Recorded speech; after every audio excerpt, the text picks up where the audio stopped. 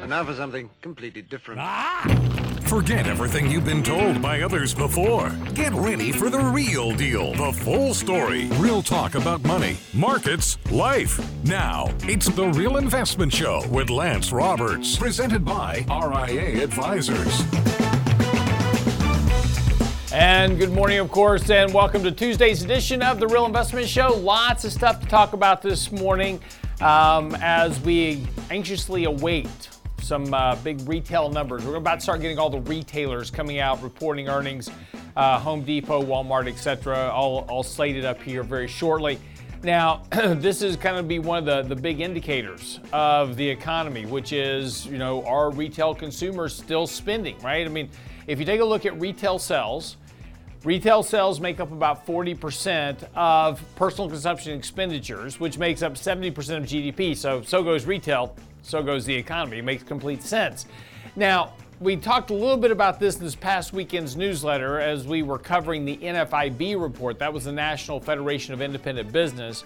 And that survey has declined across the board. And when you take a look at, their confidence in the economy, those type of things, those are some of the lowest levels we've seen in a decade. Plans to do CapEx, right? Capital expenditures. Are they going to spend money building out property, plant, equipment, etc.? That answer was no.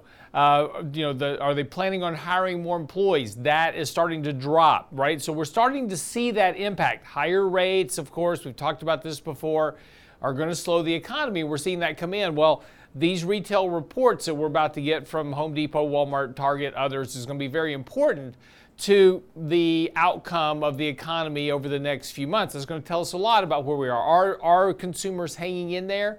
Are they still spending? Those type of things. That's what we need to know. We'll find that out today. Of course, remember also when we're reporting earnings, those earnings have been lowered a lot. So we're beating much lowered revenue estimates and, of course, earnings estimates as well. I do have a report coming out this weekend. This weekend's newsletter will be covering earnings. We're pretty much through the bulk of the S&P 500 earnings, so we've got a pretty good flavor about how that first quarter earnings cycle came. So this weekend in the newsletter, we'll be kind of going through that, analyzing that earnings data to see what it tells us about where we are market-wise, etc. So, having said that, though, yesterday markets rose a little bit. We started off weak. Markets rallied back during the day a bit, did finish up in positive territory. But, again, we've talked about the fact that we've just been stuck in this, kind of sideways trading range now for 45 days, just really having a tough time for the market to make a declaration. Of course, it's really kind of this wait and see game for this whole debt ceiling debate issue, right? Are we going to get this debt ceiling done or not? And Joe Biden expressing some optimism yesterday, saying, yeah, we're getting a deal done. And of course, McCarthy on the Republican side saying, yeah, they're not really making any gesture whatsoever of wanting to negotiate. So we haven't got there yet. The pressure's not on yet to get a deal done. When there's pressure there to do it, we'll certainly start getting some progress made. But nonetheless, this kind of gyration in the markets have continued to really just make it frustrating. Markets continue to hold above the 20-day moving average, holding above the 50. Lots of resistance, though, right along these previous tops, really kind of coming all the way back, kind of go through the peak of February. And we're really talking about the fact when we get back to August of last year, the market really hasn't done anything, just a big grinding kind of sideways action, which has been frustrating for investors trying to make some money because, well, it just really isn't going much of anywhere. The good news, though, is, I should say it's good news, but this kind of action, we run a sell signal that we triggered back here about the beginning of April. That suggested raising a little bit of cash. Last week, we added a little bit of exposure to our portfolios because we're getting very close to triggering a buy signal. Unfortunately, that buy signal is still pretty elevated if it occurs in terms of the normal oscillation of the MACD indicator. So it's likely going to suggest that there is some upside if we get a buy signal. So if the market could break out of this range, we could make a move up here to around 4,200 on the S&P, but I wouldn't expect a lot of advance here just because we're not really working off a good, deep, oversold position in the markets. We didn't have a big sell-off in assets, which that's, a 5 or 10% correction in the market, which is completely normal in any given year, would have certainly given us a much better opportunity to have a good buying opportunity at this point. But again, we just haven't really had that kind of setup, so far. But again, there's no reason to be really bearish on the markets either. I know there's lots of negative headlines and lots of negative concerns, recession, these type of things. The market continues to trade very bullishly. We've had a rising trend line from the lows back in October. The market clearly bottomed in October. There was a clear cycle where the markets had set a lower low, then began to set higher highs. That bottom clearly in place now. We also have this declining top that is running right along where we are. So we've got this big compression in prices right now. And when you talk about price compression in the markets, this is important because wherever that market breaks out, you think about it like a spring, and the market has just been compressing prices, and that spring is getting more and more compressed. And when that happens, eventually the market is going to make a movement in one direction or the other. A breakout to the upside would certainly suggest a larger move higher. A breakout to the downside, for whatever reason there would suggest a larger move to the downside. So the market is going to make a move over the course of the next couple of months. Now, how much longer we can remain in this kind of compression is certainly unknown at this point, but at some point, something is going to happen. We'll get a debt ceiling revolved, or we won't. There'll be some type of economic catalyst, or there won't be, and the markets are going to move in whatever direction that turns out to be. I have no idea what's going to be the trigger, but the odds are that this market is going to make a fairly significant move sometime over the course of the next several months. It could be higher for sure. There is a possibility it could be lower.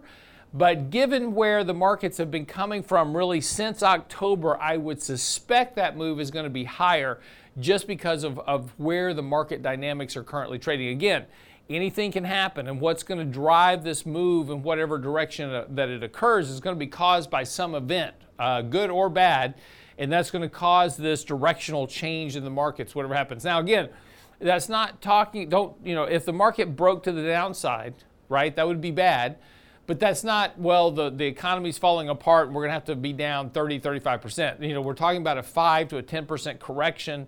If it occurs, again, such would be totally normal within the context of any given year throughout history. So in any given year, 5% corrections are normal, 10% corrections are not uncommon. The 20% corrections are uncommon. Those don't happen that often. But 5 and 10% fairly normal. But so a break to the downside could certainly, argue for that 5 to 10% correction. That would provide us a better buying opportunity to put some capital to work. A move to the upside, again, would not be surprising here because of the trend of the market since October. But again, because markets aren't extremely oversold here, that's going to suggest that the upside is a little bit more limited. So again, it's going to be challenging to trade this market. And it has been challenging to trade this market. As we've talked about, it's been very narrow. It's been a few stocks really kind of driving the way. As we talked about yesterday, and this is actually in today's report that we're going to cover this morning, talking about AI and what's happening with artificial intelligence relative to the market and what's happening in the markets and where we're trading. Had it not been for just a handful of stocks, the markets would actually be negative this year. And that's something that breadth of the market is certainly an overall concern. But when we come back from the break, got to talk about a couple of things. Talking about economic indicators, wage growth continues to not really reflect a lot stronger economy. We'll talk about what the Atlanta Fed wage tracker said yesterday and what that suggests for the economy. We're also going to get into today's blog post, which is on the website now, realinvestmentadvice.com, talking about the AI revolution. All coming up here on the show this morning. Don't go away.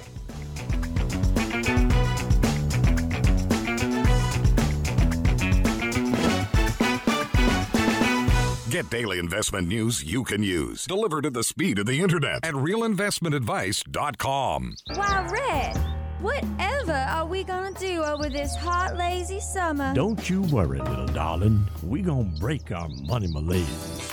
Don't let the summer doldrums sap your money's worth. Register for our next Candid Coffee with Danny Ratliff and Richard Rosso with summertime tips for your idle cash. Saturday, June 3rd. It's our half-year financial checkup, breaking your money malaise this summer. Register now at realinvestmentadvice.com. Candid Coffee with Ratliff and Rosso. realinvestmentadvice.com. The Real Investment Show.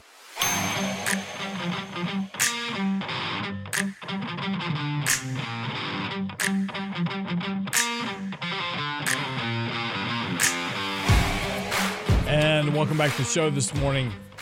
So the big debate has been so far this year is like, well, when's the recession coming, right? Obviously, with the Fed hiking rates, what history says, etc., we're going to have a recession, right? And lots of podcasts and lots of people in the media talking about the recession's coming, recession's coming.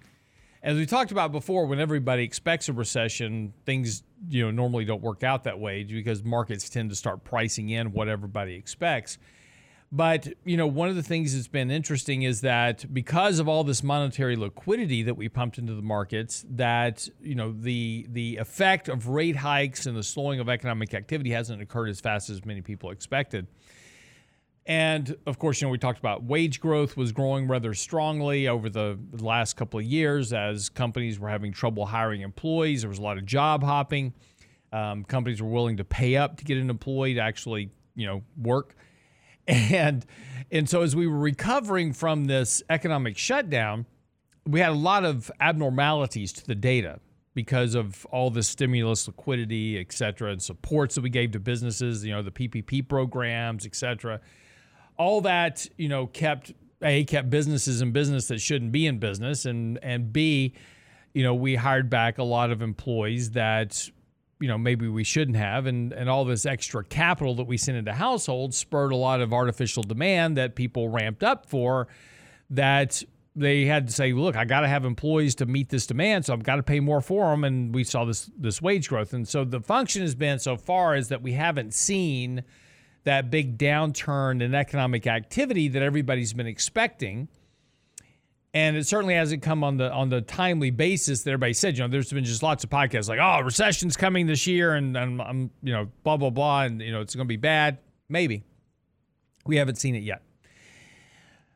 But we are now starting to see, finally, maybe some of the first economic data points that suggest that economic slowdown is actually on its way. And there's a segment on Fox News right now called National Barbecue Day, and a guy's making hot dogs.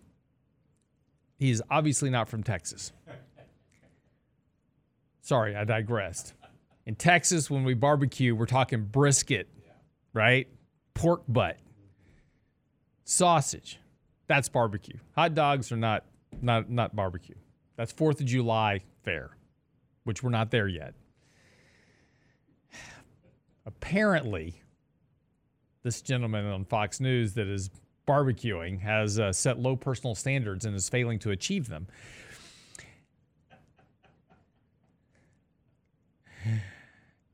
Back to work. Sorry, I digressed.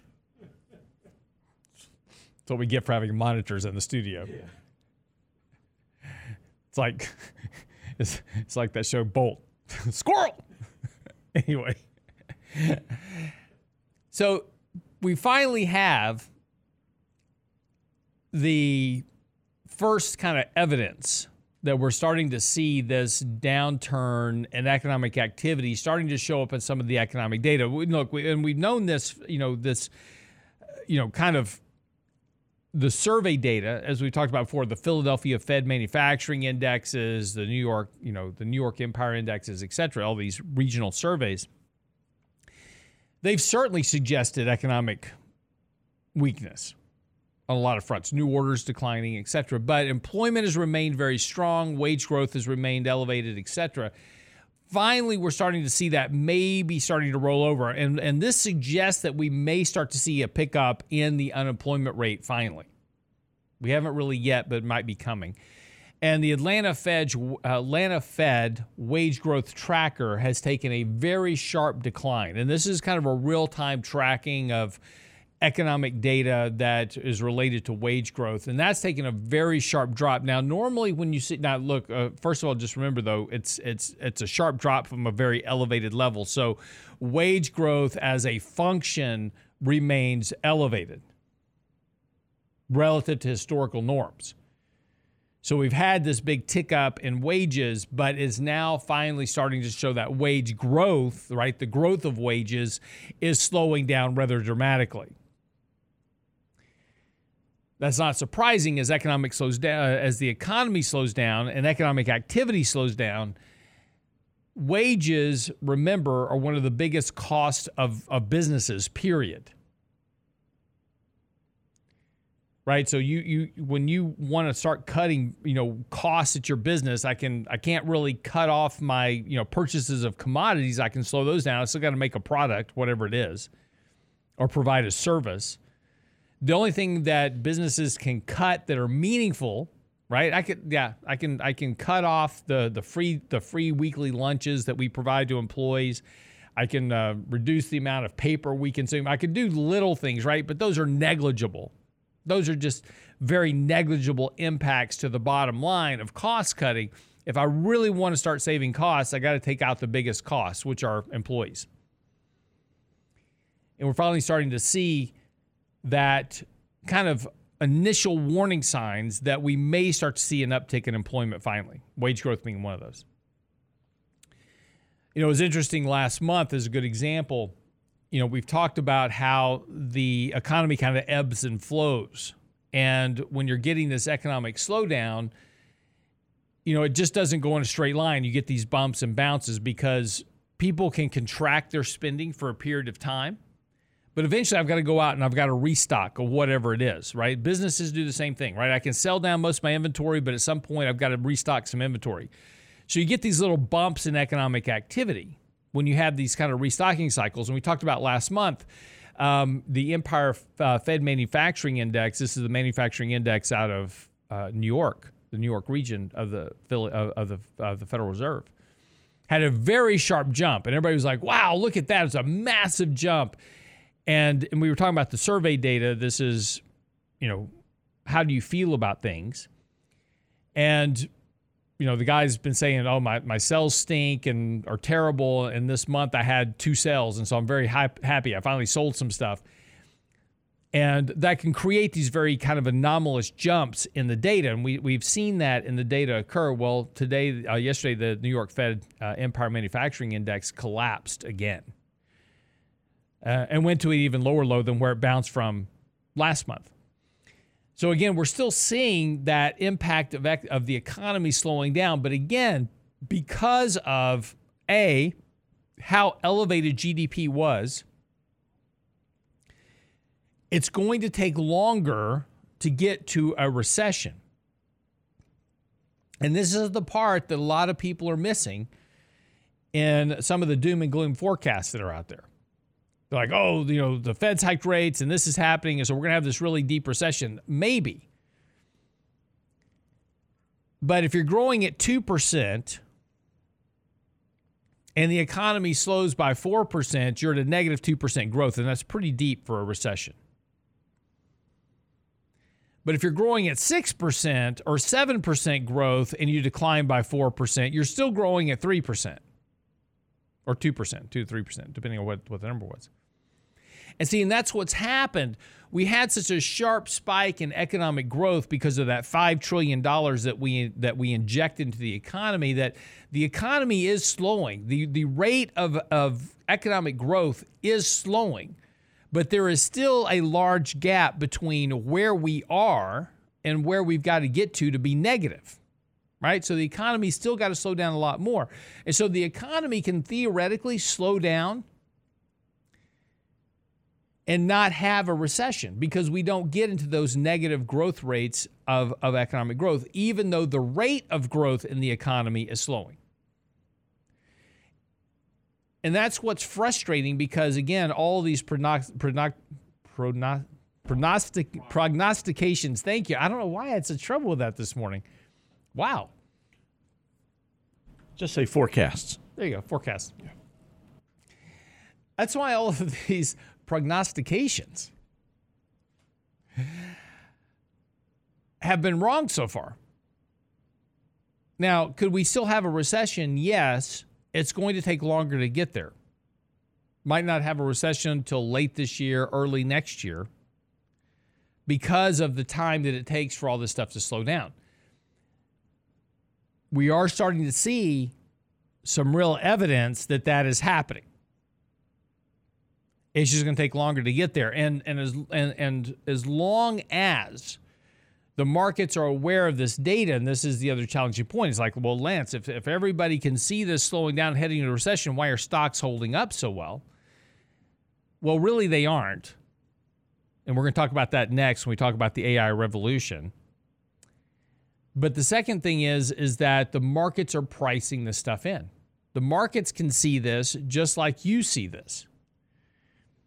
And so markets have been adjusting for slower earnings growth. They've been adjusting for, slower economic activity. They've been adjusting for falling inflation. Because they can see this. And as we talked about before, the thing that, breaks the market is the thing that nobody expects. It's the one thing that markets haven't been able to see coming, right?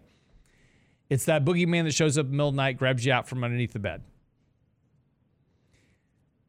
That's what scares the markets. And that's what causes an immediate selling by individuals. As long as markets can see it, people that are worried about it, they sell. The people willing to buy it are buying it, and the market is pricing all this stuff in, and which is why this has been frustrating for people expecting this big decline, right? I'm sitting all in cash, and eventually when this market really drops to a bottom, I'm going to buy cheap, and we may not get there. This whole grind thing is doing a lot of the work of a decline. And that's going to make it much more challenging to be an entrant into the market if you're waiting for that sweet spot moment, right? You may not get that perfect pitch. All right, we'll get back to the break. We'll talk about today's blog post. It's on the website talking about the AI revolution and what does history tell us about how these things go. We'll be right back after the break.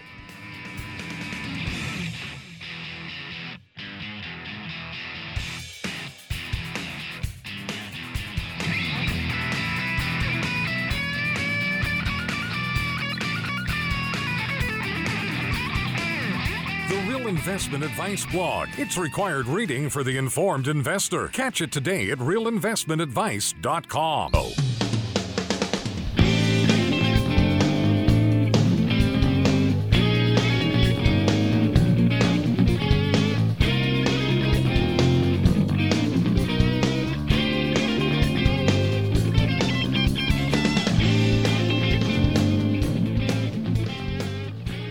So I want to talk a little bit about the AI revolution. It's been kind of the forefront of conversations as of late, and particularly the market this year.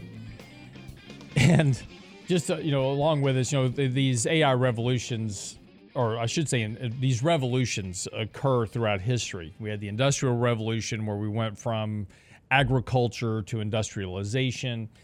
And really when you talk about the Industrial Revolution that began in the 1800s and technically is continuing on as we speak, as we become more industrialized. But this is there's been phases to this revolution, right? So in the 1950s, it was the great space race, right? Huge advances in technology and space exploration, et cetera, which really kind of paved the way for computerization. And of course, what we did during the space race is we invented a lot of technologies that we use today, the cell phone, the microwave, a whole variety of things. And it was born out, they always say innovation is basically a function of necessity. And so when we have to do something, and it was interesting, there's a great movie with Kevin Costner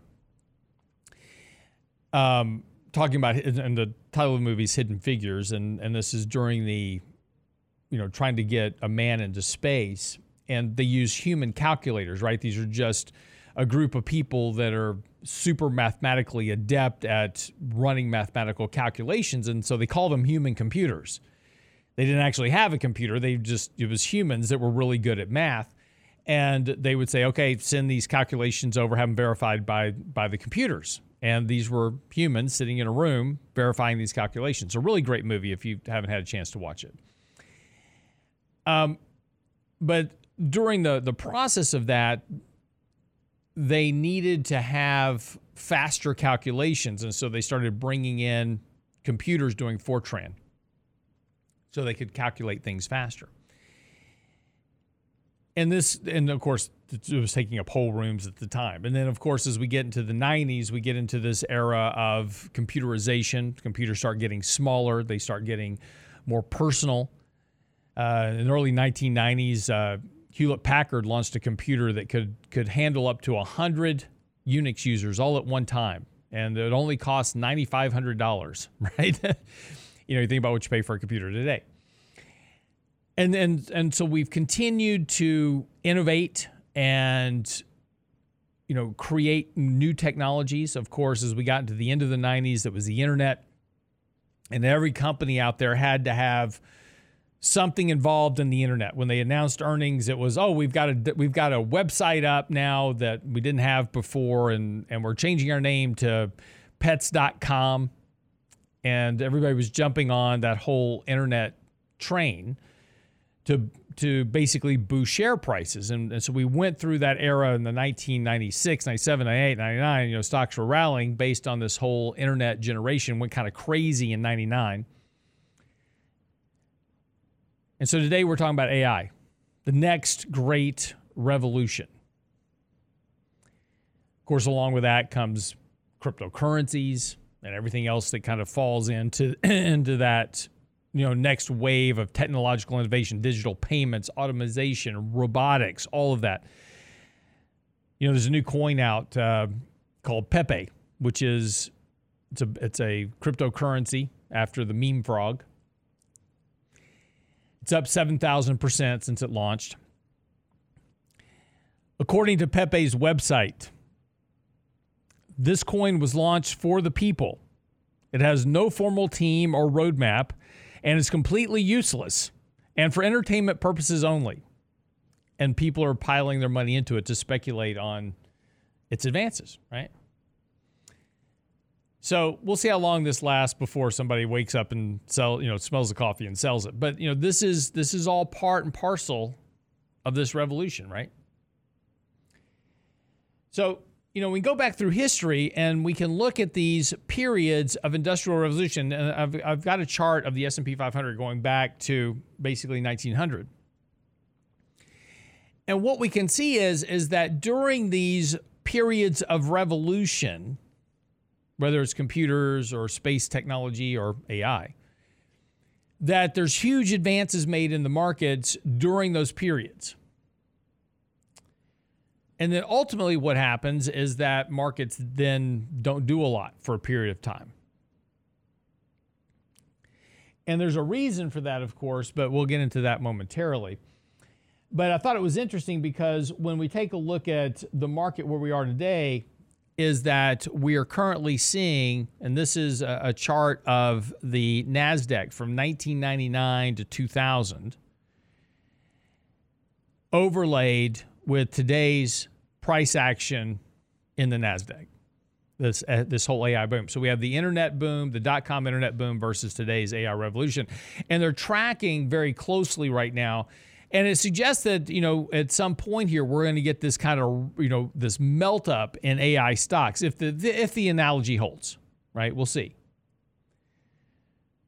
But we're seeing a lot of that same type of mentality where people are piling into stocks because they're AI. And again, as we talk about the market where we are today, we have a lot of that action that's going on and lots of conversation in the media talking about the issues of, how AI is going to change our life. It's going to make things better.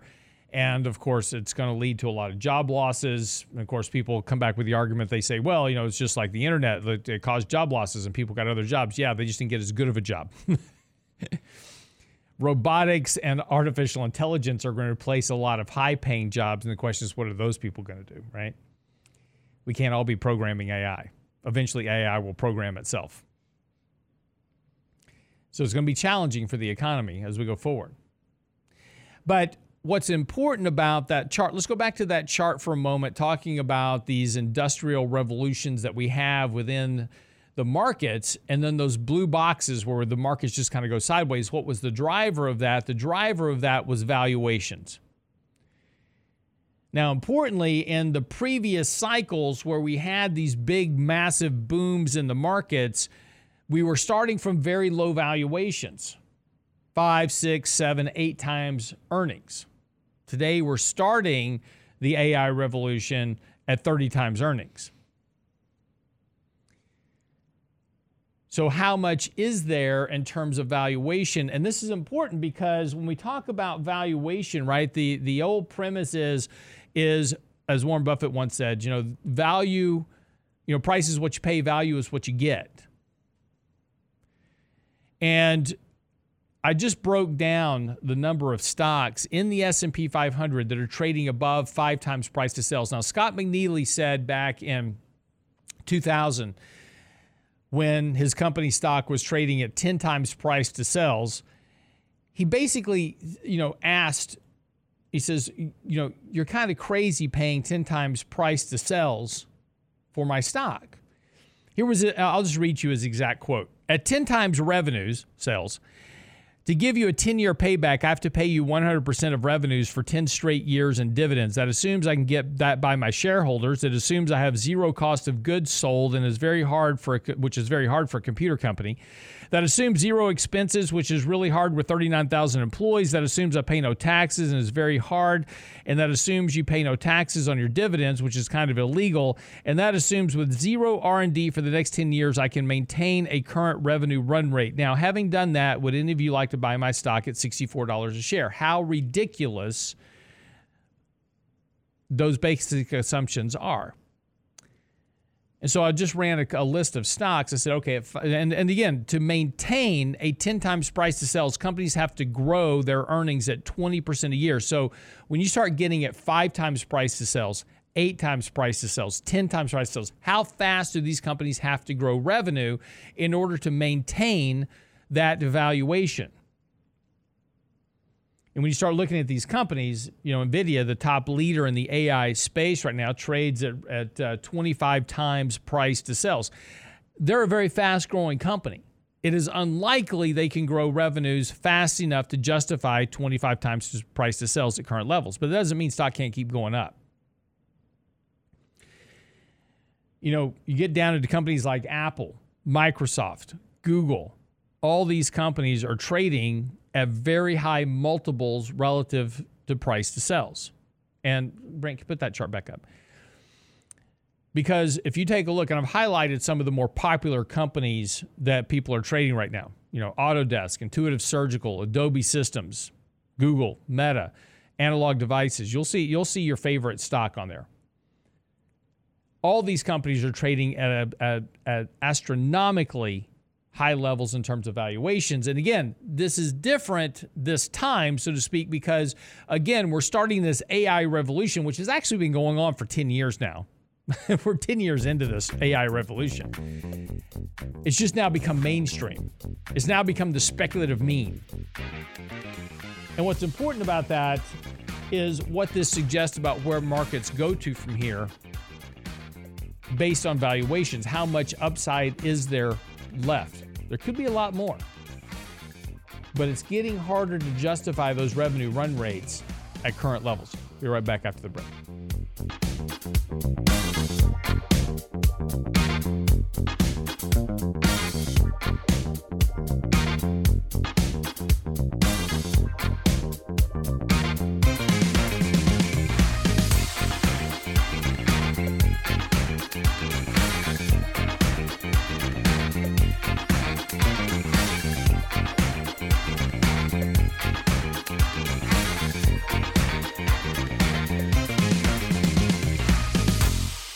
Get daily investment news you can use, delivered at the speed of the internet at realinvestmentadvice.com.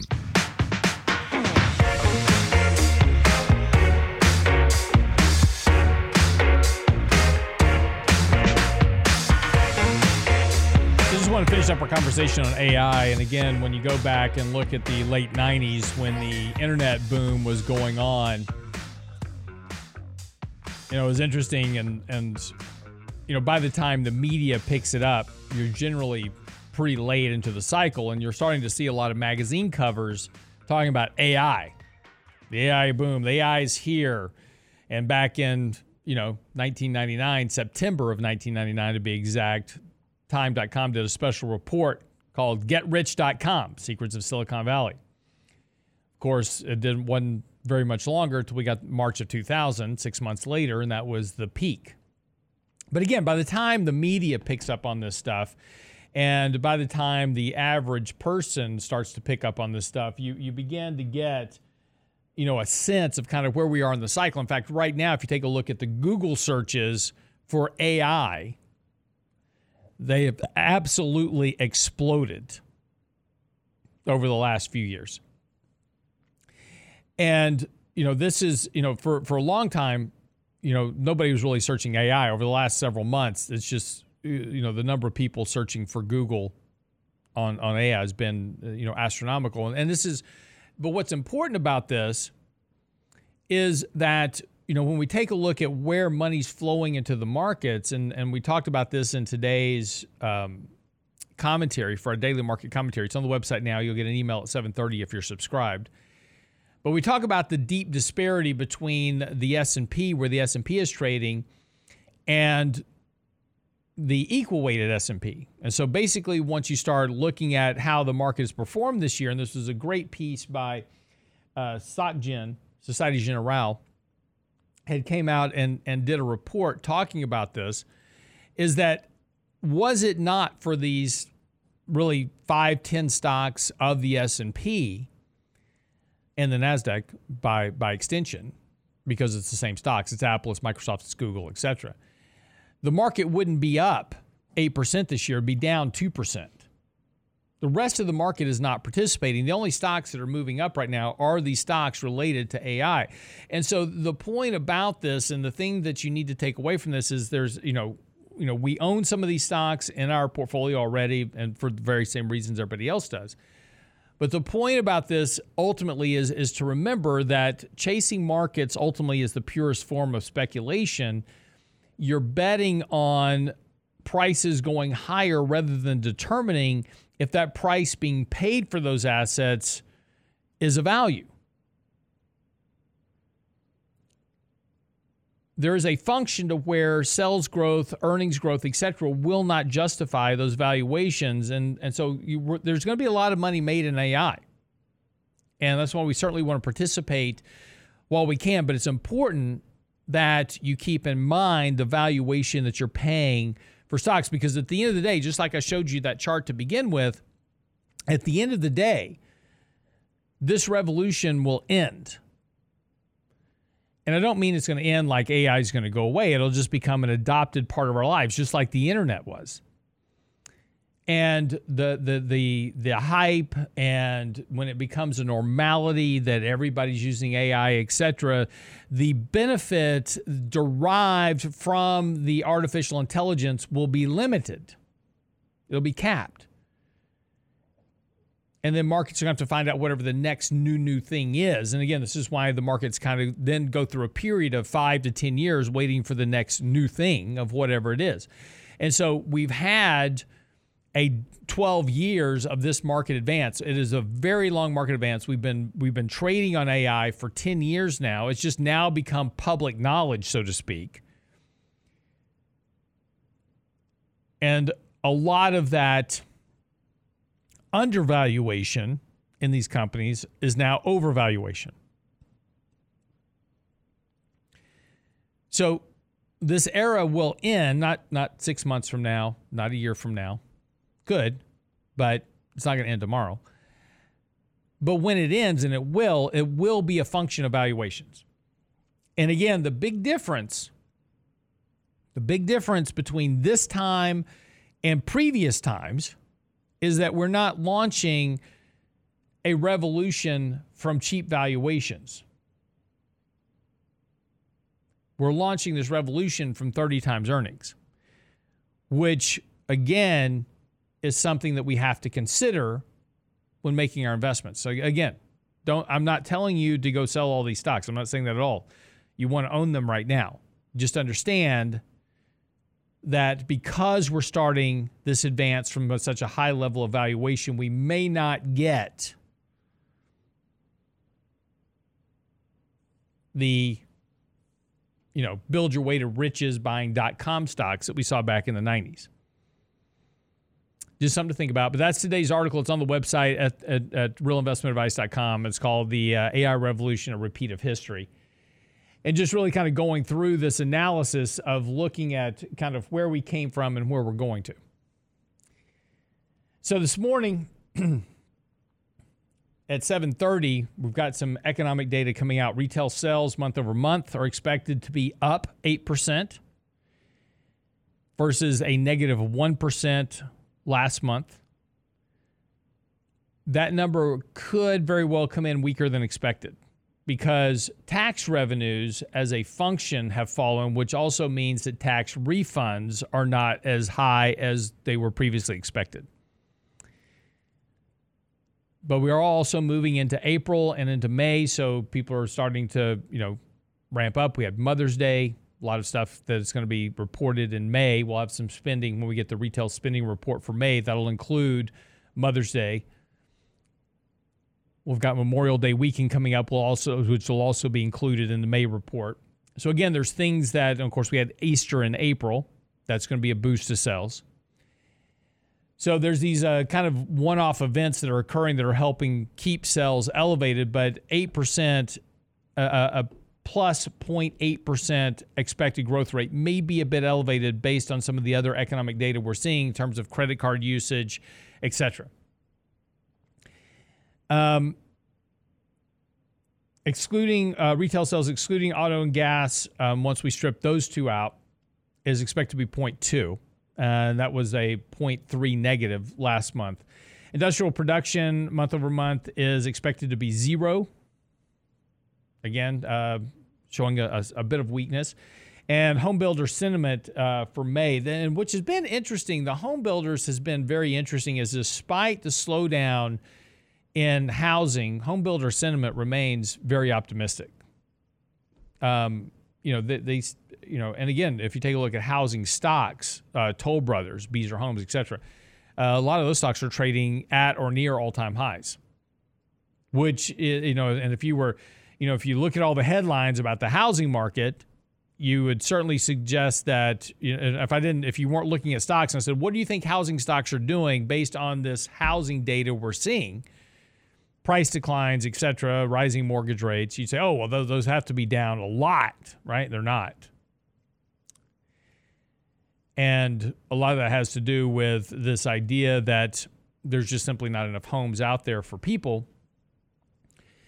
And people that own homes aren't selling them, so your existing inventory is lean because, again, if I have a mortgage on my house at 2.5%, 3%, whatever it is, why would I sell my house? Even though I could sell my house for a good chunk of money now, where am I going to go?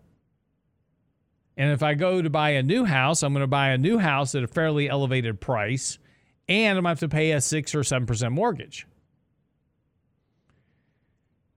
So that's keeping a lot of sellers of existing homes in their homes. They're going, it just doesn't make sense to move.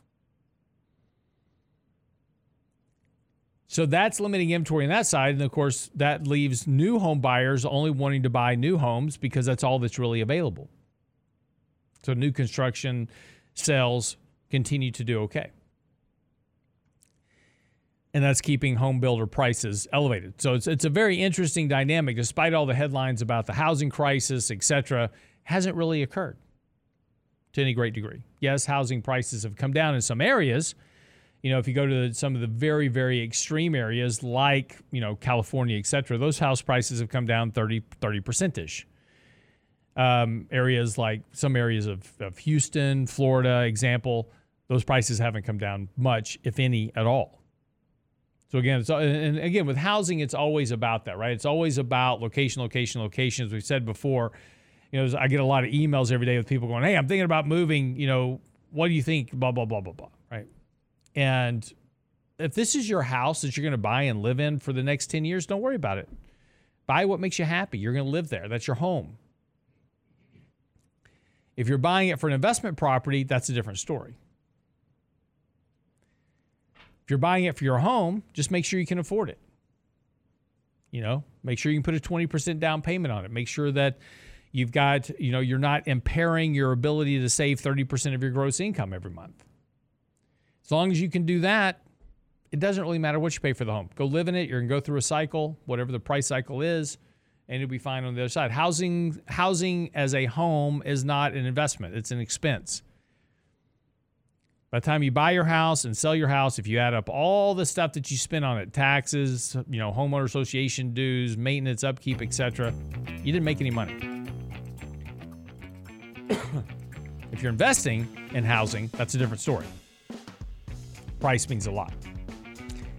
All right, that wraps up the show for the day. We'll be back tomorrow, of course. Danny Ratliff will be here. We'll bring you up to date on some of the retail earnings we've got coming out this morning. We've got Home Depot.